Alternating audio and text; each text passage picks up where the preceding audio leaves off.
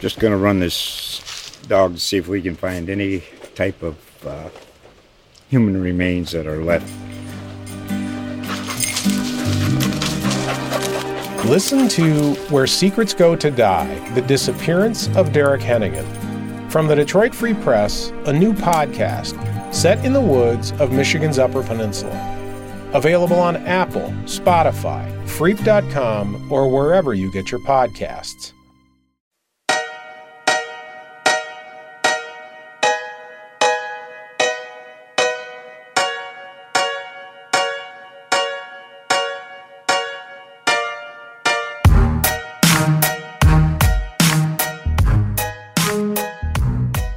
Hello, everyone, and welcome back to your favorite chill Kansas State House podcast. I'm Andrew Ball, one half of the Topeka Capital Journal's state government team, and I am joined by Jason Tidd, my better half. Jason, how are you, sir?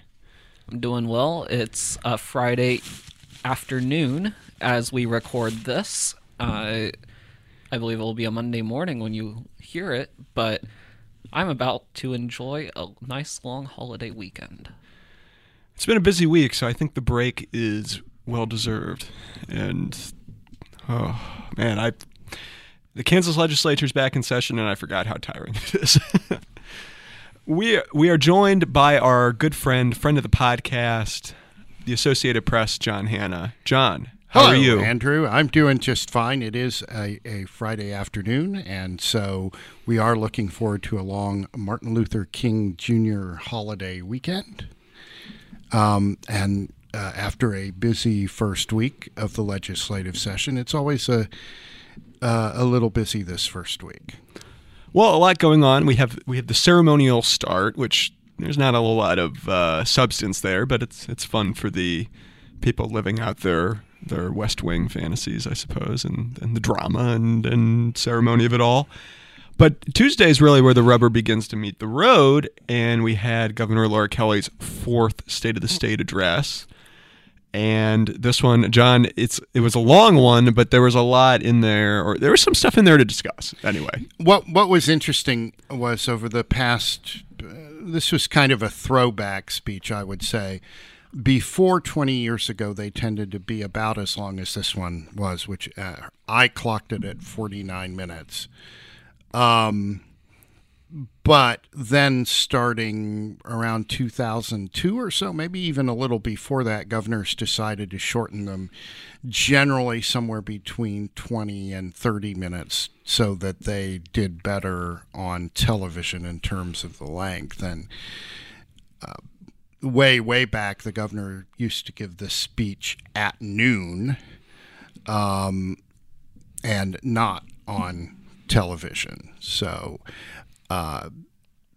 this was a bit of a departure from recent practice. But yes, a lot of it was her reciting what she feels the accomplishments of her administration are, how she believes Kansas is on the rebound, as well as taking a look at previewing some of her legislative initiatives, a few of which we've seen before.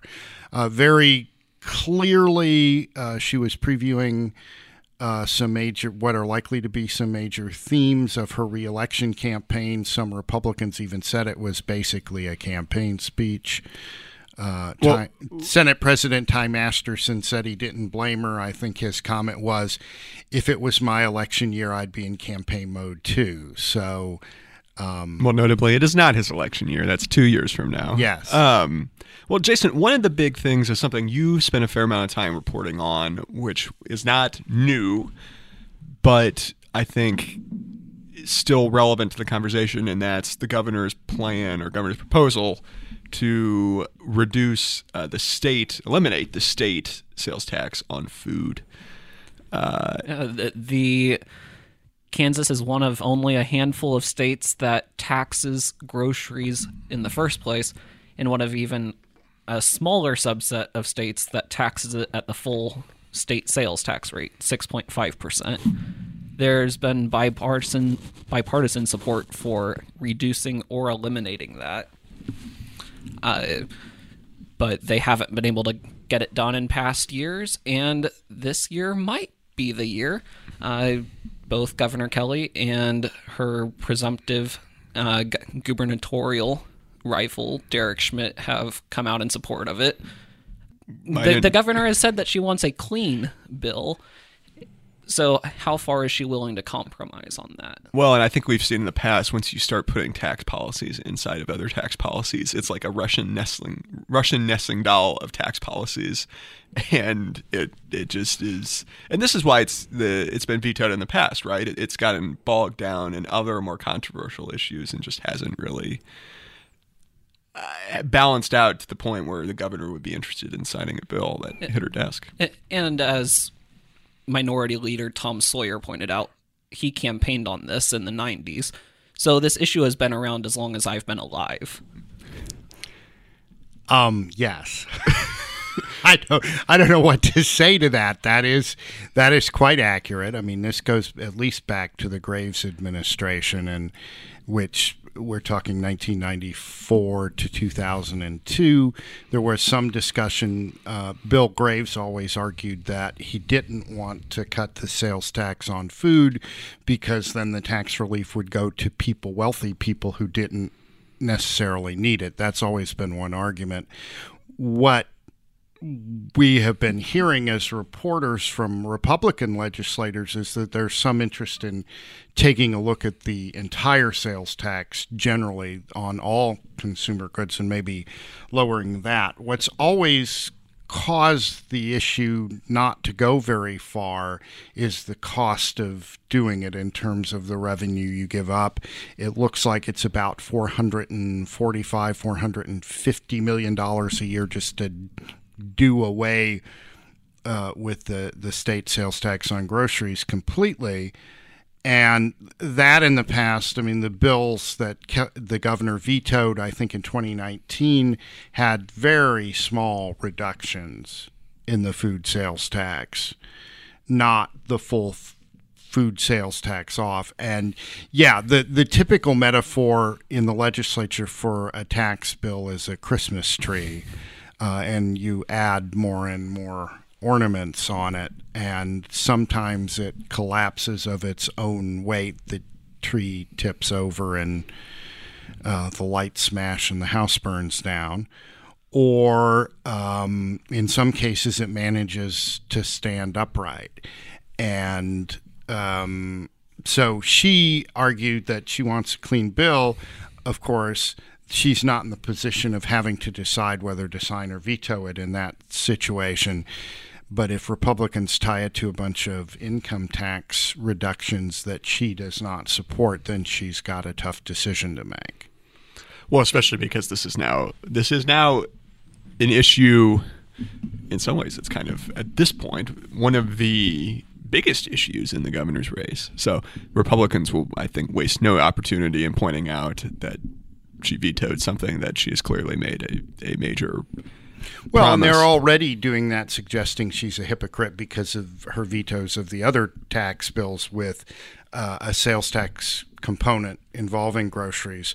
But people need to understand that those bills had a lot of other stuff, particularly income tax cuts in them that she argued at the time, and actually this year, last year, we're in 2022, that would cause serious harm to the state's finances. Now, that argument looks a little different with this ongoing surge in tax collections and the 3.8 on track to be 3.9 billion in cash reserves that the state is expected to have at the end of June 2023, the end of the 2023 fiscal year. So it's kind of hard to argue that this or some other tax cut individually would cause a collapse of the state finances. But of course, if you start getting everything together, then you're going to have to run the legislature's going to have to run the numbers. Well, I think now we're moving a bit into the broader discussion of the state budget and kind of the second part to the governor's State of the State address is always the release of her budget proposal, which comes the next day. There's a lot there to discuss. I think, though, my first year covering the legislature was last year, and her budget last year had a lot of recycled policies that just didn't go anywhere in the past. And this one has a fair amount of new things that I think will be popular even with Republicans, and represents a fairly politically anyway, a budget that has some promise. Well, in terms of funding state government, there's the full increase, at least according to the Kansas Supreme Court rulings, full increase for public schools in terms of funding. There's extra money for higher education with the goal of freezing college tuition for another year. There are pay raises for state employees, 5%. That, in the context of what we've seen the last 20 years, that's a pretty good pay raise for state employees. Now, they might argue differently given how their pay matches up in the private sector and how they've not gotten raises and health insurance costs have gone up. But in terms of what they've been able to get from the legislature over the past 2 decades, that's a good increase. And there's all kind of stuff in the budget where she's putting extra money in to do things, and then there's her proposal to take those cash reserves and use them. One of the uses is the $250 rebate, income tax rebate for Kansas residents who filed income tax returns last year. And then, her proposal is to pay off, I think, $330+ million in bonds early, use it to renovate the docking state office building across the street from the Capitol in Topeka, and to build a new state health department lab, things that you would normally issue bonds for. You just use this money and save the interest costs. So there's a long list of ideas, and then the budget itself, the annual budget is probably, at least on the surface, it looks some, in the context of debates over the budget in the past, looks fairly generous. No, I have a rebate question. Sure. So the $250 rebate to taxpayers, Republicans have claimed that the governor is essentially recycling a proposal that they had last year, but doing it smaller. But they're also arguing that she's doing this to buy votes, which seems like a contradictory position to me of, you're stealing our idea, but we also don't like the idea. Well, the idea of a rebate has come up before in the hoary mists of time, when the state was doing really well economically in the 1998-1999 period, right toward the end of the economic boom under Bill Clinton, and there was some discussion about whether we were post-economic cycle, whether that boom and bust economic cycle had been abolished and the growth was just going to go on forever.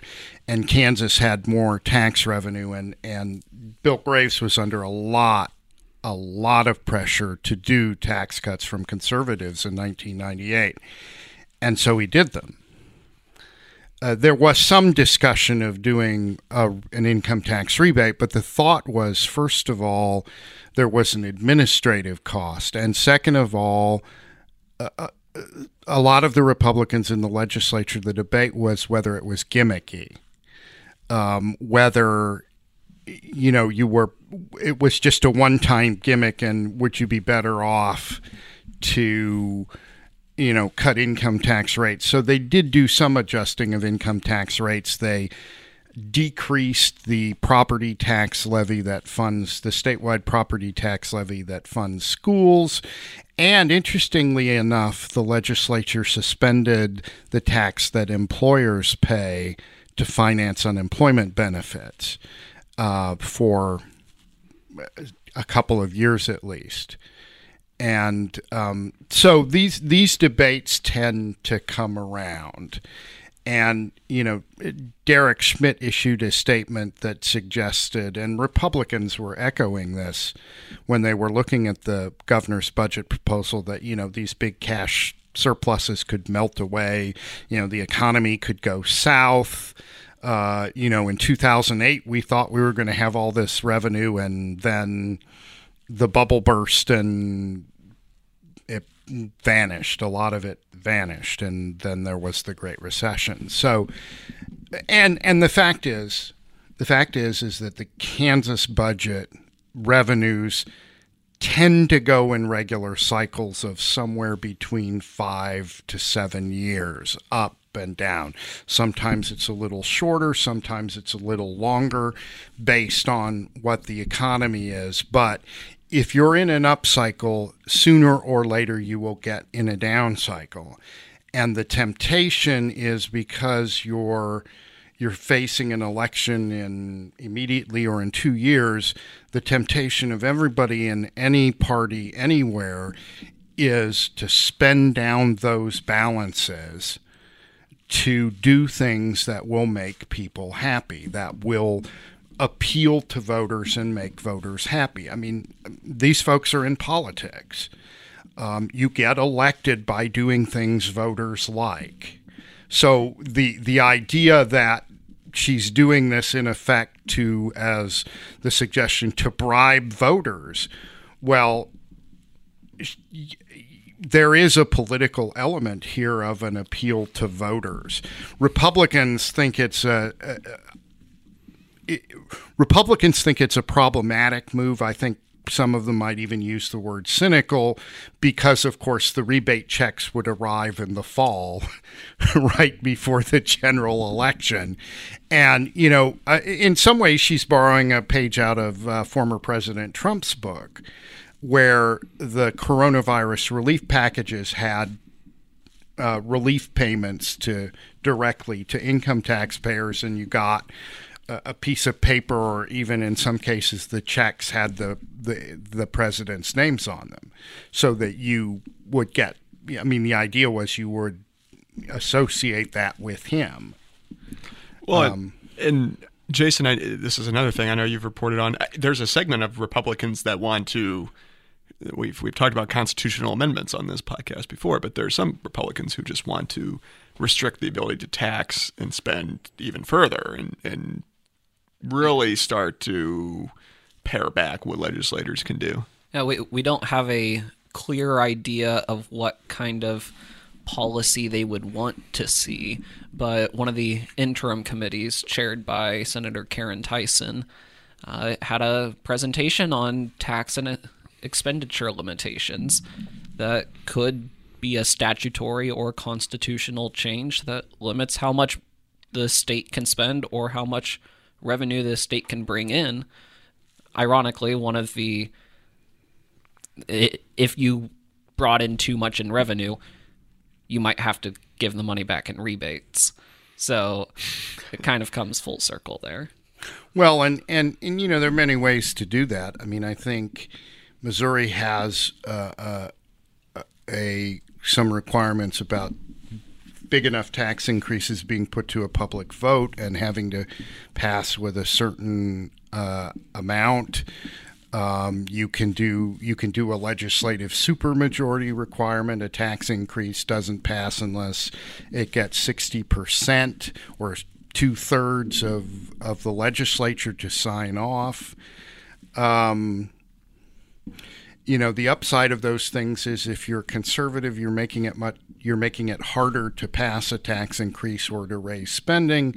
The downside is you can get into situations where the legislature blocks up over a budget or a tax policy, and you're sitting with a shortfall, and you can't get something with enough votes to pass. I mean, after the start of the so-called Brownback tax experiment, it happened under Sam Brownback, a Republican governor. Starting in 2012, big income tax cuts kind of the idea was the march to zero on income taxes. Well, starting maybe a year and a half later, the state started having these really big budget shortfalls, persistent budget shortfalls. And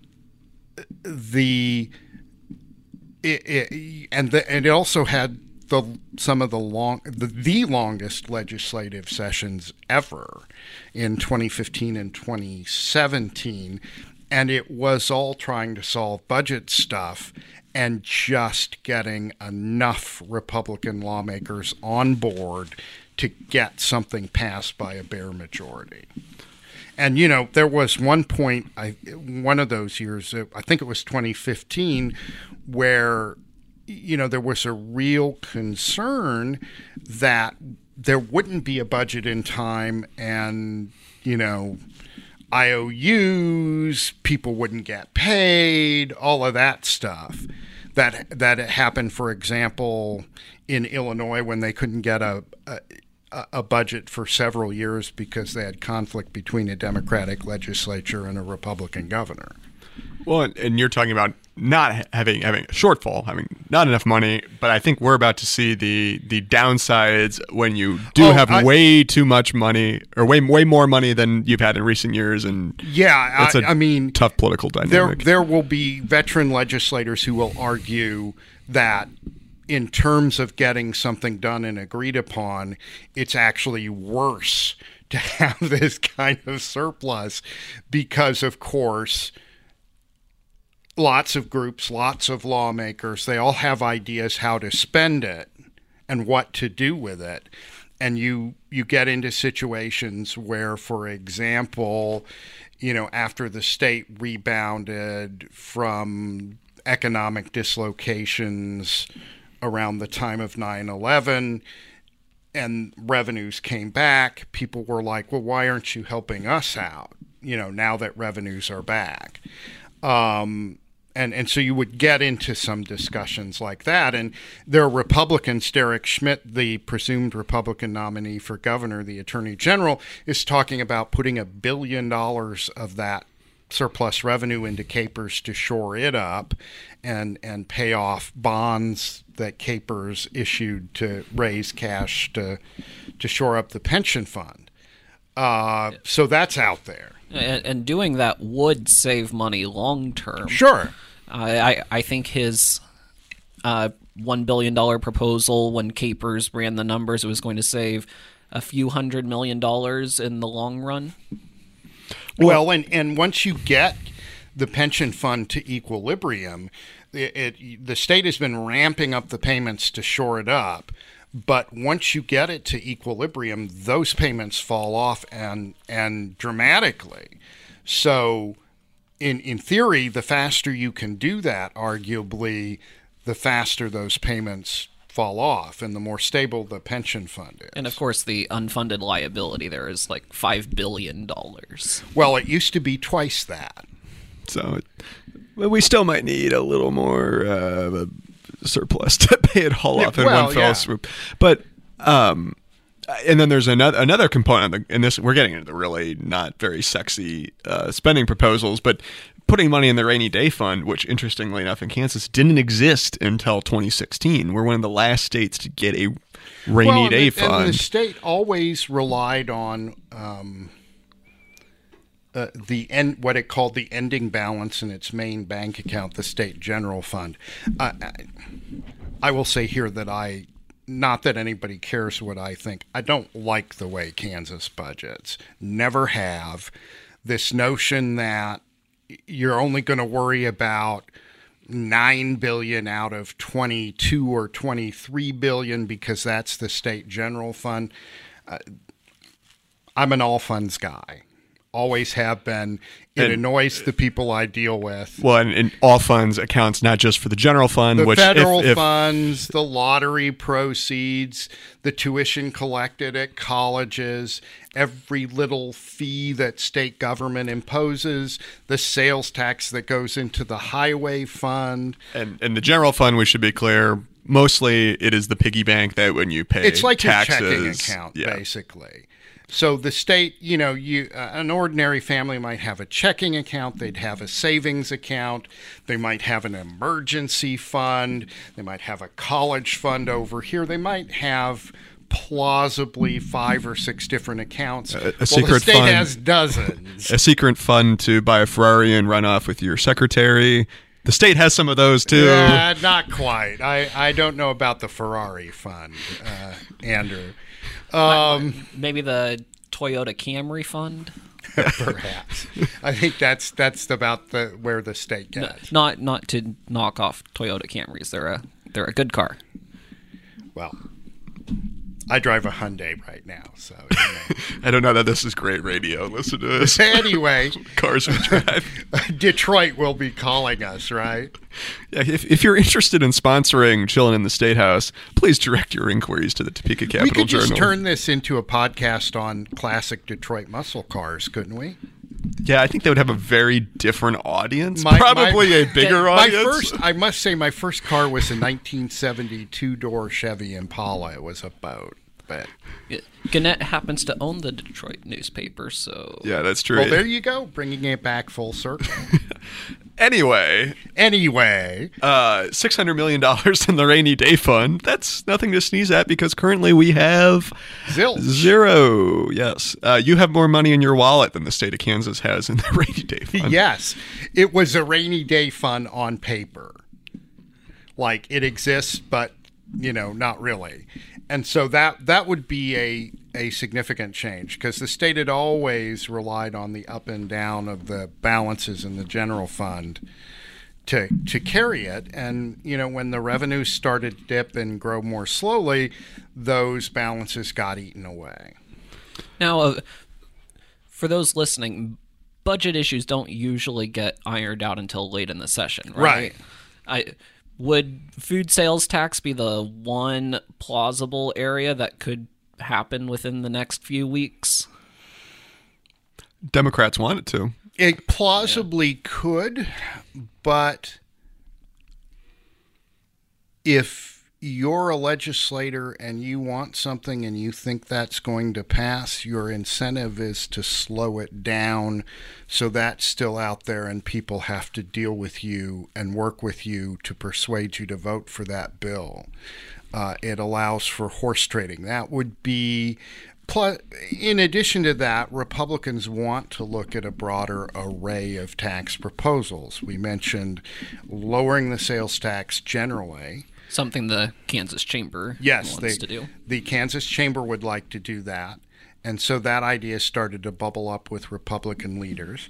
There's a lot of interest still in income tax changes, even after the bill they enacted over the governor's veto last year. So that's probably out there.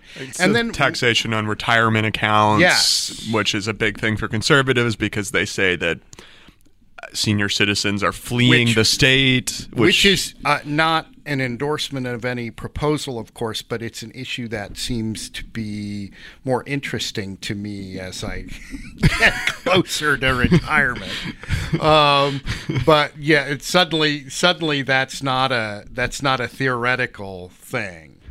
But the argument is about people being on fixed incomes and all of that versus, where do you set the threshold? I mean, there are folks who get Social Security who are not that bad off. I mean, you can... And not to completely circle back to it being an election year, but the people who would benefit from such a bill likely are more likely to vote. Yes. Everything circles back to politics in the end. Yeah. Maybe that's what we should call this podcast. Everything is political. I thought you were going to say the circle of politics with like a Lion it's the King. Circle of politics. Could we get Elton John to write the theme? I'm thinking that's going to be a no, but maybe if the podcast was about Detroit muscle cars, we would have a better look. Yes. If we could just get the Mufasa voice, James Earl Jones, yes, right? Yes. If he can narrate it. I'm not sure that's any lower of an ask than Elton John doing the theme song.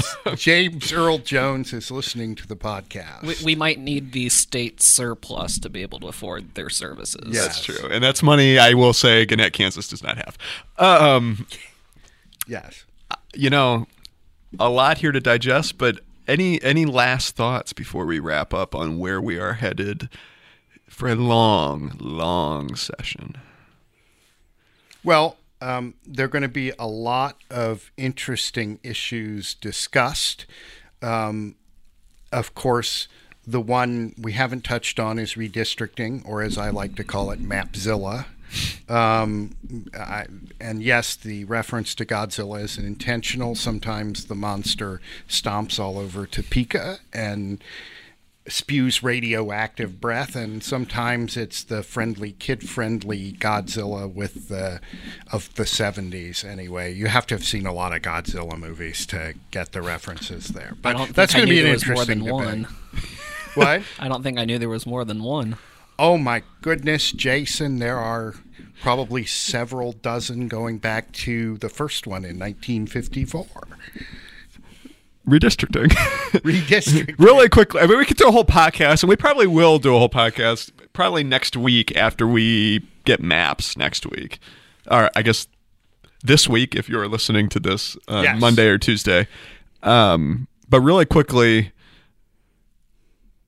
the 3rd Congressional District, not enough people, or too many people. The 1st Congressional District, not enough people. The 3rd Congressional District is around Kansas City. The 1st Congressional District is basically everything west of Manhattan until you get to Colorado. And there's going to need to be some changes, but how aggressive those changes are depends on Republicans' desire to and mess with unfortunately Sharice-Davids. we're doing audio, so you can't see the hand movement I'm about to do. My favorite hand movement. 10 years ago they discussed proposals to bring the 1st District across the northern couple of tiers of counties and then swing down and hook, kind of like the beak of the Seattle Seahawks logo, into Wyandotte County and take Wyandotte County and its Democratic voters and pull them into the 1st District, where they would be in a district with Liberal and Garden City and Goodland, which is 6 hours away. And Goodland and with lots and lots of Republican voters. some cows. We like cows. Yes. Something to watch is in the coming weeks, I think. Well, not I think. I know. Yes. It will be a hotly debated issue. To follow that and everything else going on under the dome of the Kansas State House, you can go follow cjonline.com. That's Topeka Capital Journal's website. Or you can find our social media presence on Twitter at CJOnline, Facebook, Instagram. I think we have a TikTok that we have now but doesn't have anything on it. Maybe some developments there. But if they want to find you all on Twitter or elsewhere, John, where can they track you down? Well, on Twitter at APJD, as in David, Hannah. And then online, www.apnews.com/Kansas. Jason, how about you? At Jason_Tidd, TIDD. And you don't have a TikTok, right? I do have a TikTok. Oh. With it's populated by I think 4 or 5 videos.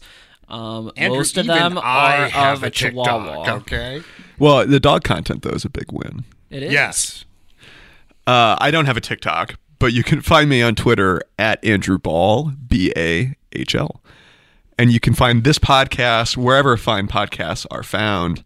Think Spotify, Apple Podcasts, Google Play, or if you're just not really feeling like opening up another app, we know you're going to be at cjonline.com anyway, reading all of our written work. And you can find the podcast there whenever we have new episodes. Oh, busy week. Busy week. I think it's time for a nap. You get a nice 3-day long nap. That's true. Unless news breaks over the weekend, in which case we will be very sad. We thank you all for listening. We thank you all for reading. We hope you have a great, safe weekend, safe week, and we will see you back out here, same time, same place next week. Have a good one, y'all.